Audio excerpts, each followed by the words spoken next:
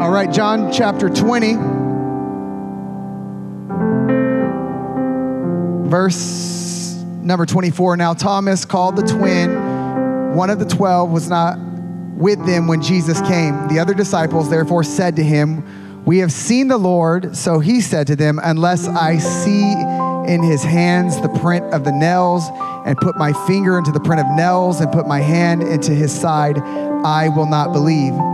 And after 8 days, his disciples were again inside, and Thomas with them. And Jesus came, the doors being shut, and stood in the midst and said, "Peace to you." Then he said to Thomas, "Reach your finger here and look at my hands, and reach your hand here and put it in my side. Do not be unbelieving, but believing." And Thomas answered and said to him, "My Lord, my God." And then Jesus said to him, "Thomas, because you have seen me, you have believed. Blessed are those who have not seen, yet they have believed." Today, I want to talk to you from this subject. Are we connecting? Turn to your neighbor and ask him, are we a thing? Are we connecting today?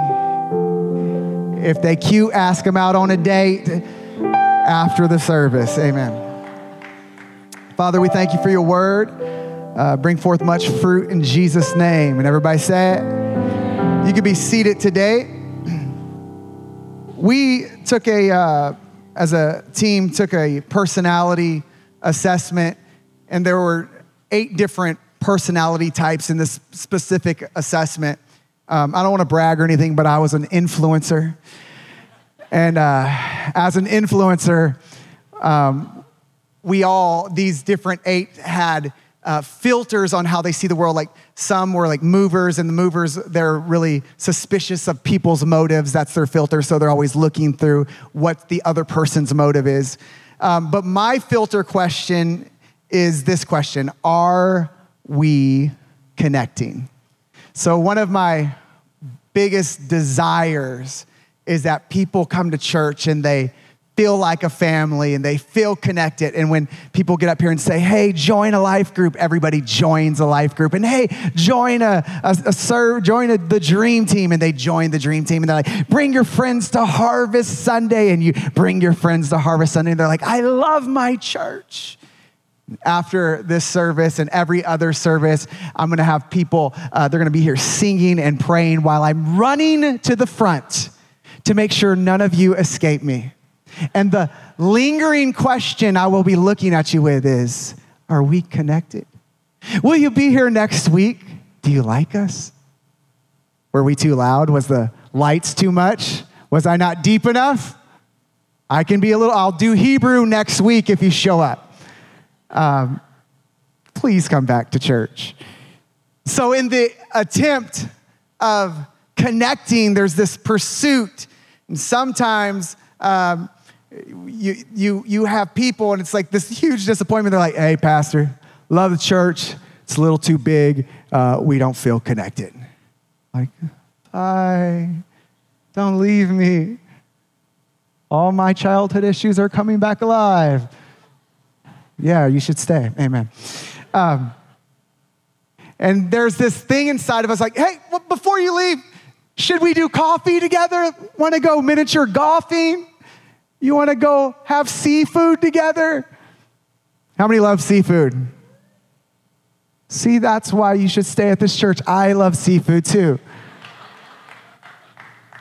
Particularly, I like crab on special occasions because it makes me feel like I'm doing something in life. But sometimes I'm not doing something in life and I'm a little low on the budget, so I have imitation crab. And imitation crab has the same coloring. It tastes like crab. But can I get a witness in this house? It is not real crab. It is paste made to look like real crab at a cheaper price. So when you eat it, you feel like you're doing something in life eating crab. It is literally paste from other food items. It is not crab. It is imitation crab. And I think what I do and others of us do in order to get connection at a safe distance is what we do is create something I call imitation intimacy. It looks like the real thing, And it feels like the real thing, but it is not the real thing. And we give these imitative versions of intimacy through these natural things that kind of relate to intimacy, but we don't have to be intimate with it. For example, one of the ways we do that is by relating. We call relating intimacy, but you can have relations without having intimacy. For example, Dr. Honeycutt, if you know him, he's a big Cowboys fan. He has one friend in this house. God bless you. And so I'm not a big Cowboys fan, so I don't know anything about them. The last time I heard about them, there was a guy named Troy Aikman in 1992 or something like that. And so they were talking amongst themselves, a few guys with Dr. Honeycutt, and he's like, man, our problem, though, is we lost Diggs on our defense, and that he was the man. I don't know who Diggs is. I don't know what Diggs looks like, but I went to this other party after that conversation, and they were watching the Cowboys. And they were connecting and eating chips and laughing. And I don't eat sugar right now, so I can't have the chips. And so there was no way to connect. So what I did was like, hey, man, unfortunately for us, we lost Diggs. I don't know what he looks like. I don't know how good or bad he was. I just know we lost Diggs. And they're like, yeah, man, we lost Diggs. And we start relating. But can I tell you, they thought we were connecting, but I was connecting with them based off of something I was not connected to. Some of us are connected to people not because we're connected to them, but just because we relate to them and we have something in common. Some of you don't have real friends. It's just the friend of your friend is your enemy. The friend, say it for me real quick. The enemy of my enemy is my friend. Come on, that was good. I messed it up, but just clap or something. That ain't a real friend just because they don't like the person that you don't like. That's imitation intimacy. You want to take out the same person and you come and make a common interest and you relate to it. Coexisting or being in the same place of closeness does not mean that you are close. You could be in the same bed with somebody and be worlds apart from them. I'll just let that set in an awkward moment for a second. Let you discuss that in your mind.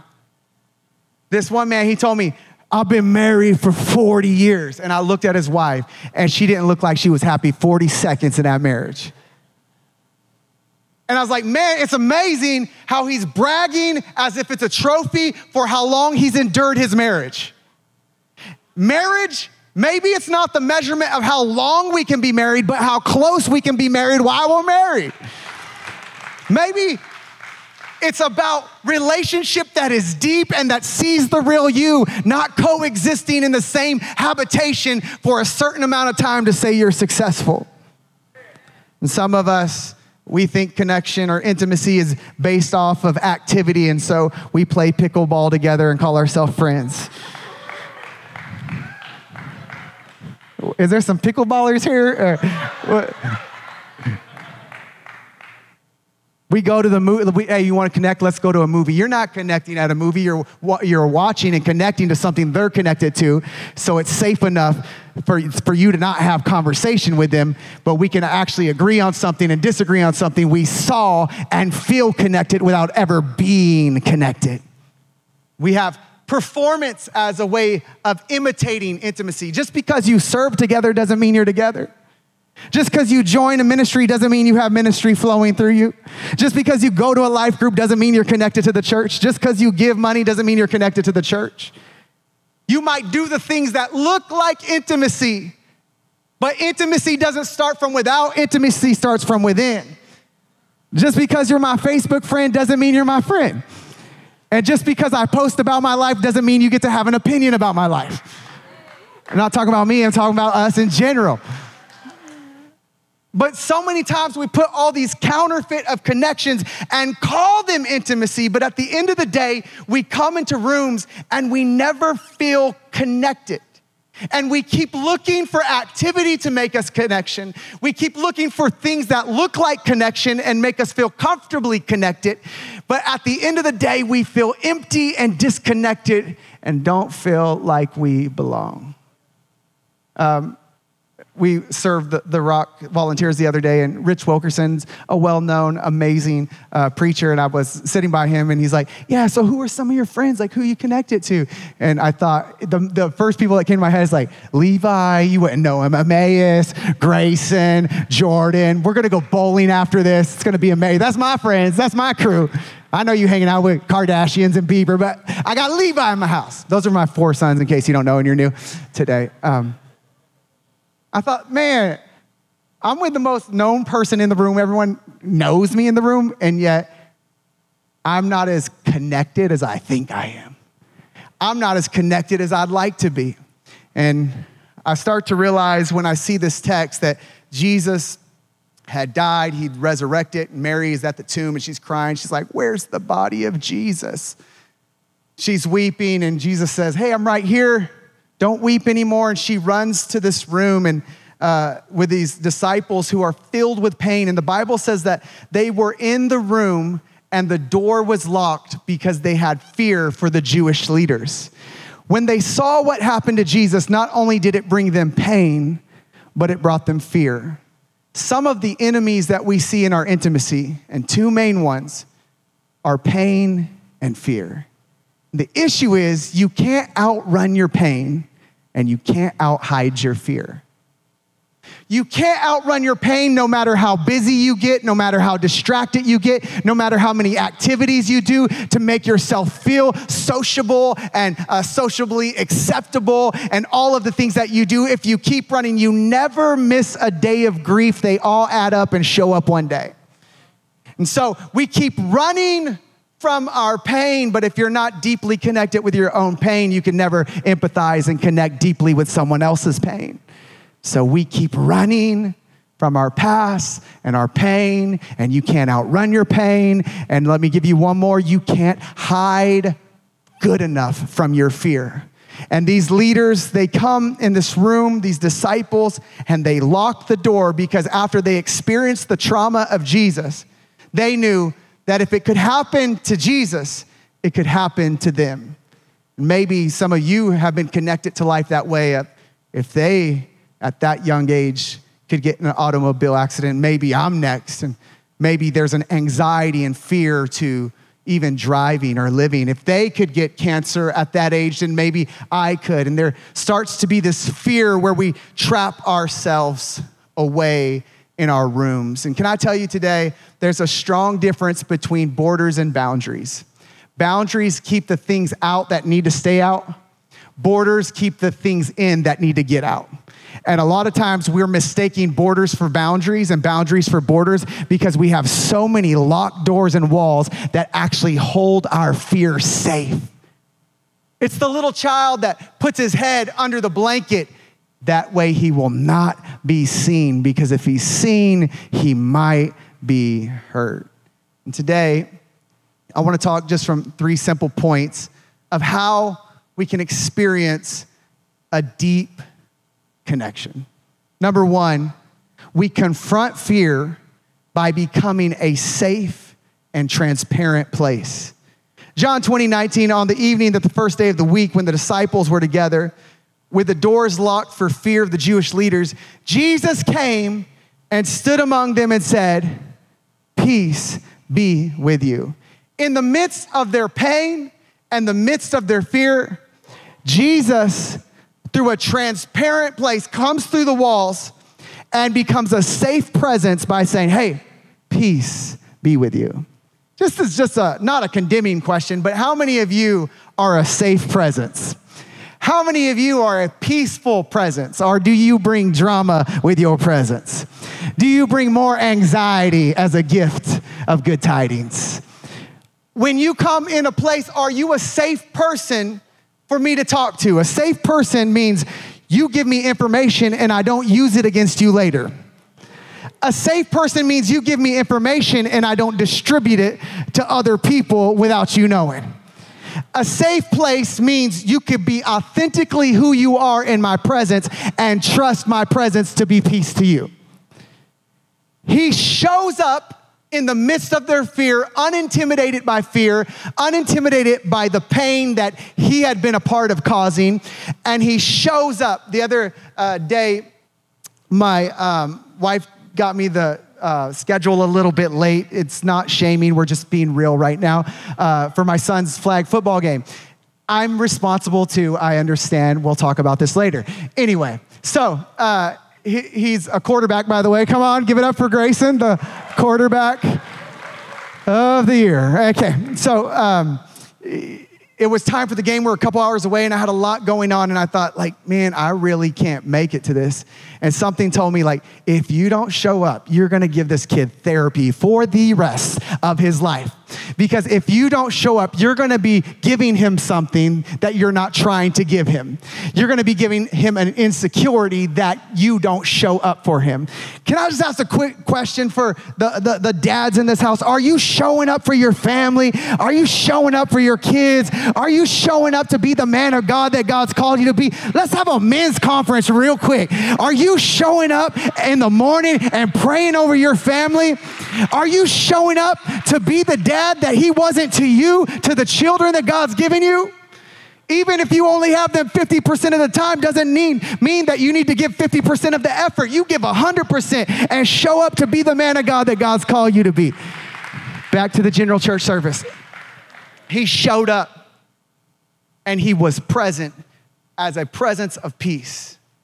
Are you showing up for your family? Are you showing up for the ministry that God's calling you? Are you showing up for your neighbor? Are you showing up for who God's placed you in front of? But let me ask you one more question. Are you showing up for you? Are you being present with you? Like some of you came to church today and already touched your phone 10 times. You weren't aware of it because you weren't present. You showed up, you just weren't present.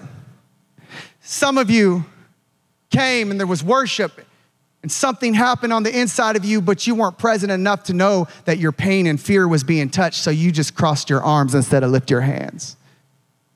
Some of you, you showed up because somebody made you show up, but you're already into next week figuring out the bills and the problems and all the things you've got to do and making your checklist because you showed up, but you're not present.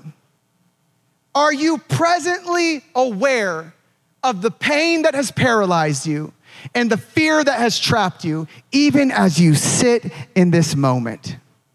1 John 4:18 says, there is no fear in love, but perfect love drives out fear because fear has to do with punishment.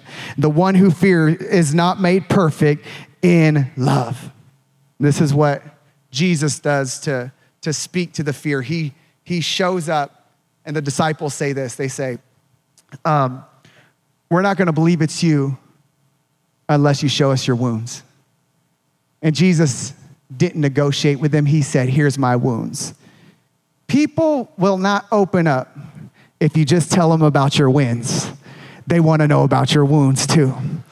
That's why it's powerful. Your testimony is powerful because it not only shows you how God's grace has helped you to overcome, but it brings you to closer to other people who have similar wounds, who have been through things. And so Jesus shows up as a transparent person, as a peaceful presence, and he says, I'm here for you. In the midst of your pain, in the midst of your fear, I'm willing to show you my wounds. Number two, if we're going to have deep connection, we see and meet people at the level of their needs. We see and meet people at the level of their needs. And before I go on, let me just say this real quick. A lot of us have intimacy issues. You don't just have a porn problem, you have an intimacy problem. The screen just feels like intimacy, but it keeps you safe enough distance to actually be in a relationship so you don't have to get hurt again. It's not just a porn problem, it's a preacher problem. Like, you know what? This is a form of intimacy. Like, I feel close to you, but I'm safe enough away from you where I can practice intimacy without being connected to you. How many of you are living life at a distance from the relationships God's given you, but you want versions of intimacy without the honesty and transparency that it takes to actually have intimacy? Now, if you say, I don't have intimacy issues, let me just blow that up for you guys real quick. If I were to say to you, or if someone said to you, hey, why don't we go to therapy together? I don't do therapy. That's for weak people. You know what you're really saying? there's no way I'm going to show somebody who I am because I don't feel safe enough to do that. There was a whole generation who did not believe in therapy. But let me rephrase that. There was a whole generation who didn't know how to do intimacy. And they're raising children, and I'm a product of one of that they don't know how to love on their kids and affirm them and build them up in the most holy of faith. We have to see people's needs and meet them. This is what happens. There's 3 categories of people in this text in John chapter 8. There's Mary, and Mary is weeping and crying because where is the body of Jesus? And Jesus says, hey, it's okay, I'm here. Mary runs, she's happy. She goes to the disciples who are fearful and they're in this locked door and they're behind the borders of their own fear. And he shows them his wounds. And then you go to Thomas 8 days later who wasn't there. And he says, I don't want to just see your wounds. I want to touch your wounds. I love this because you have to see people's needs based off of their needs, not your needs. Because each group had a different need. Mary needed some affirmation. She's like, I don't know what I'm going to do without Jesus. He's like, I'm right here. I'm with you. We're going to do this together. I'll never leave you. I'll never forsake you. I'm in it with you. The next one's like, no, man, I don't believe you unless you show me your wounds. And he's like, okay, I'm going to be transparent. I'm going to be a peaceful presence to you.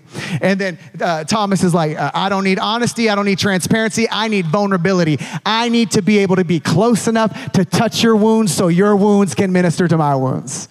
And a lot of times we try to lead people based off of what we need, not what they need. That's called projection. I'm loving you how I want to be loved, not loving you how you need to be loved. I'm ministering to my needs and using you as an object of that rather than you being the one that I'm trying to minister to your needs. So all of a sudden, I'm trying to fulfill myself by minister to you, and you get mad because that's not what you need. But here's the second part. With those 3 groups of people, each of them are different in that they all communicated their needs. Nobody can guess what you need. You have to say what you need. They're like, hey, I got wounds. I need to see your wounds too. Hey, I need to touch your wounds. Hey, I need some affirmation. Do not look at me crazy with needs, expecting me to fulfill your emotional needs that you're not willing to communicate. They all had needs, but they all communicated the needs. And he comes and he lets him touch the wounds. The Bible says in Philippians 2:4, let each of you look out not only for his own interest, but also for the interest of others. It would be easy to miss each other and misunderstand each other if we miss their needs, because people will cuss you out and you think they need a fight when they need a hug. And you might miss what they need if you just look at the surface and not what's under the surface. How do you do that? You ask curious questions rather than triggered assumptions. So you become curious. Hey, I saw when you walked in today, you looked a little angry. Is there anything I could do for you? Is there any way that I could help you today? Rather than taking it personal and saying, hey, they're so rude around this church. They never say hi. They stare me down, but you never know what that person walked in with. And you want to minister to your needs rather than their needs. And so now you start projecting on how they should treat you rather than how you should help heal them. That's all right. If you want to clap, you got to clap. You don't want to clap, just keep moving then. Amen. James 1:19, understand this, my beloved brothers and sisters, let everyone be quick to hear, slow to speak, speak carefully chosen words, slow to anger. Simply means don't fix people. They don't need fixed. They need loved. Don't minimize people. Don't squash them in their thoughts, and don't reload in yours. A reloader of thoughts is when someone else is talking, you're thinking about the next thing you're going to be saying. Can I get one ADD witness in this house today? You're reloading as they're talking to make your point. Proverbs 11:25 says this, those who live to bless others will have blessings heaped upon them, and the one who pours out his life to pour out blessings will be saturated with favor. In practical terms, this is what I'm saying. The scripture says some plant some water, but God gives the increase. When is the last time you watered somebody else's garden? You're like, man, our marriage feels like a desert. Well, has your marriage had any water lately? Hey, I'm in a dry season. Have you watered the garden lately? What does it mean to water the garden? It means say something nice and build somebody up. A lot of times what happens is when we have intimacy issues, we have distance where we don't want to be recognized or appreciated. And what it does to us is it dries us up so we're no longer appreciating of other people. For example, I literally hate everything about a video being made for me. I literally hate it. It kills me on the inside to be put on a public, like, we're gonna appreciate our pastor. Like, no, just send me money, it's fine. Don't do this. This is you're meeting your needs, not my needs. But then I'm like digging, like, what's going on? And the Holy Spirit starts speaking to me. He's like, hey, like, when's the last time you had like a great birthday party as a kid? And I realized, no, I didn't have birthday parties. So what I learned to do is not depend on anyone to celebrate me. And if they celebrate me, I didn't know if I can trust their authenticity when they're celebrating me. So I learned to live without celebration. So I don't need you to clap for me. Not literally, you can clap if you want. There you go. So now I don't need to depend on it anymore. And so now I've learned to live without it. The problem is, now that I've learned to live without it, I expect you to live without it. And we live at a distance, and now I can't celebrate the goodness of God in your life. So I said, Lord, I'm just going to be up there, and I'm going to let you minister to me, because it is so hard to be in vulnerable places to trust other people. Like, are they saying that because they want something from me? Are they giving me that because they want something from me? Because there's this narrative and agreement in my life that if this is happening, you can't trust people to authentically celebrate you without wanting something from you. But what if that is a lie and an agreement that we shouldn't make? And what if you start becoming a water flowing source to everyone that's around you? And you're like, man, Heart Revolution is the best church in the entire world. So some of you are gonna, that's all right. Some of you are gonna go home and be like, it was all right. It was okay. The issue is not that you felt like it was all right or okay. The issue is like when you're out on a date and you're like trying to celebrate each other and be like, yeah, you're all right. You're okay. You didn't live up to my standards. The issue is when you have kids and they're playing sports and you're like, it was all right. Better luck next time, buddy. The problem is not that you think it's okay. The problem is you don't know how to make good things great. And you don't know how to water and say, this is the best Sunday we've ever had because we gave it 110%. We lift our hands. We believe God was bringing lost people. Lost people got saved. Saved people got developed. It was amazing. The person I sat by, they were so cool, man. They couldn't sing worth nothing, but they sang with all their heart. They kept clapping off beat, but they were clapping good. Their breath stank, but my God, at least they opened their mouth unto Jesus.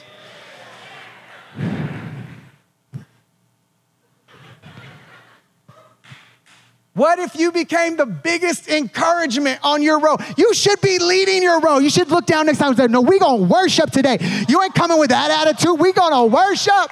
This is a victorious row. You all have water buckets. Water it. If you don't like where you're at, look at how you're watering it. Water your marriage. You're the finest thing I ever seen in my life. You the best. The camera people are the stinking best. I hope the agencies don't find them all over the world and recruit them. These people show up and sit behind a camera and get the Holy Ghost. I know you speaking in tongues right now behind the camera. You so anointed. Water it.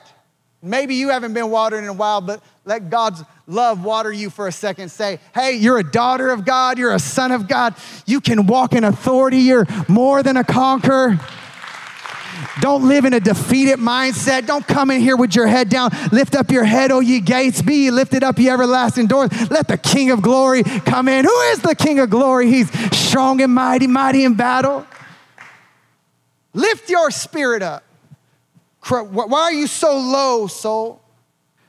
Let their water, let that water rise like an oasis in the middle of a desert.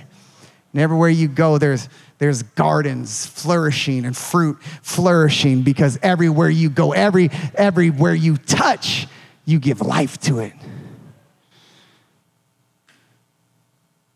Number 3, I'll close with this. If we're going to have deep connection, we choose to pursue honest sharing to form genuine connections. We got to be transparent. We need to see the needs of others and of ourselves. Be aware of the needs we have. Be aware of our pain and our fear that paralyzes us and causes us to hide from being authentically who we are. Number 3, we choose to pursue honest sharing to form genuine connections. The end of this chapter, John chapter 20, verse 30 says this: Jesus performed many other signs in the presence of his disciples, which are not recorded in this book. But these are written that you may believe that Jesus is the Messiah, the Son of God, and that by believing you may have life in his name. When I first read this, it didn't hit me right up front, but the second time it hit me good. It said, Jesus performed many other signs in the presence of his disciples, which are not recorded in this book. Which means there are some moments that Jesus had in private with his disciples that he didn't post about. There were some private moments that he didn't need to tell anyone about. There were some moments that were so powerful that we don't even get to read about them because they were intimate, close moments. My wife and I, we just celebrated 9 years of marriage. She's had to endure a lot. The first service she wasn't here, so I switched it. But anyway, long story short. And we took a picture at Disney, and the Lord spoke to me. Is this a highlight or is this an overflow? Because people oftentimes keep living for the public highlight, but have no private overflow.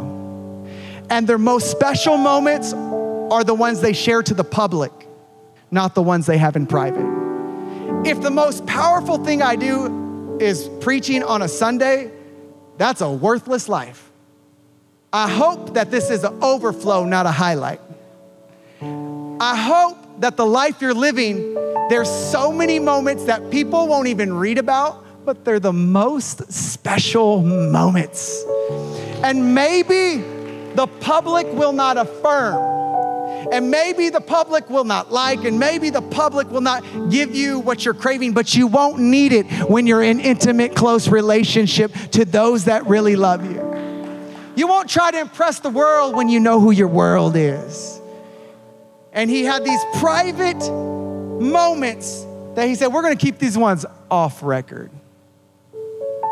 This doesn't have to be a special day. We're going to make every day special. We don't have to wait for our anniversary to have dates. We don't have to wait for special days to make it special. Every day is special. Every day is a gift of God. Every day is the grace of God. And we get to share moments that bring us together, that we're not doing to impress others or to further our resume or to climb the ladder, but we're having moments that the goal of the moment is just the moment. That's the most beautiful worship experience, when you're not doing it as to get to a goal, but the goal was to worship and be in closeness and union and one with God, and nothing else mattered in the world but you and Jesus in a moment. The scripture says in Mark 12, 30 through 31, and you shall love the Lord your God with all your heart, with all your soul, and with all your mind, and with all your strength. This is the first commandment. And the second is like it. You shall love your neighbor as yourself. There is no other commandment greater than these. Here's the issue, and the big point of what I'm trying to say is we can keep trying to connect to everyone and everything. But if we are not deeply connected to ourselves, which means being present and aware of where we are internally, we will never have healthy external connections. Your marriage can't be right if your heart is not right. Your parenting cannot be in order if your heart does not get in order. The Bible says, love others as you love yourself. Which means if you're punishing yourself out of fear and pain, you don't have the capacity to love others the way God has called you to love others. So you might make up versions of what loving others looks like. It might be giving them $100 for their birthday to let you know you love them. It might be taking them out once a week to let you know you're there for them. It might be a phone call, but it's so much more than that. It's you knowing you. It's you knowing you the way God knows you. Connecting with you at a deep level so you can connect with others. Because when you're a person who is deeply connected to yourself, you don't need a church to be the source of your connection. You don't need multiple friendships to be the source of your connection. It becomes an overflow of I know me. This is what the prodigal son, he was out and about and trying to find other forms of connection. So he spent all his money. If I spend all my money, then I'll be connected. And then he's living a wild life and he's buying women and all of these things. And he's looking desperately for intimacy. He's looking desperately to be connected. And he feels like if I get away from my father, then I can be more connected. And then he comes to this place where there is no intimacy and it leaves me hungry. And I'm eating with pigs trying to find a fulfillment for the place that I'm starving to be connected at. I'm eating of a different appetite, but this is not me. This is not who I am, but I'm eating something that does not relate to me because I'm desperately empty and need to be connected. And the Bible says this in a powerful way. And when he came to himself, when he realized that true intimacy was not going to start outside of him, but it was going to be the work of God inside of him. And he was going to have to face the hurt and pain, and he was going to have to face his failures and shame and mistakes, and he wasn't going to be able to outrun pain and outhide fear, and he wasn't going to be able to stay away from his father to find it. And all of a sudden he's there, and the Bible says, and when he came to himself. The whole point of this message today is I hope that in all of our attempts to be connected, and all of our attempts to be loved and validated, and all of our attempts to find community, and all of our attempts to somehow feel and fulfill that deep longing for connection, to be fully known yet fully loved. In all of that, it starts with God saying, hey, take a seat. I want you to know you, and I want you to know the version of you that I love, and that I long for, and that I fully see and I fully love. You're not a mistake. We've all had issues. We've all walked through some things, but I want you to be so in tune with what's happening in you that you become so beneficial to what's happening around you. Father, in the name of Jesus, the Holy Spirit is the revealer of all things, not just scripture, but of our hearts and of our lives. And none of us have graduated and mastered this practice of intimacy. But Lord, don't give us the revelation of what someone's doing wrong around us, or how they're not meeting our needs, or how they weren't there for us. But today, as the prodigal, the son who is a long way off, help us to come to ourselves. As the prophet said to Nathan, as the prophet Nathan said to David, you are the man, the revelation of oneself. Help us to realign to who you say we are. Help us to realign and heal the places of our heart that have paralyzed us and have held us back. In the name of Jesus.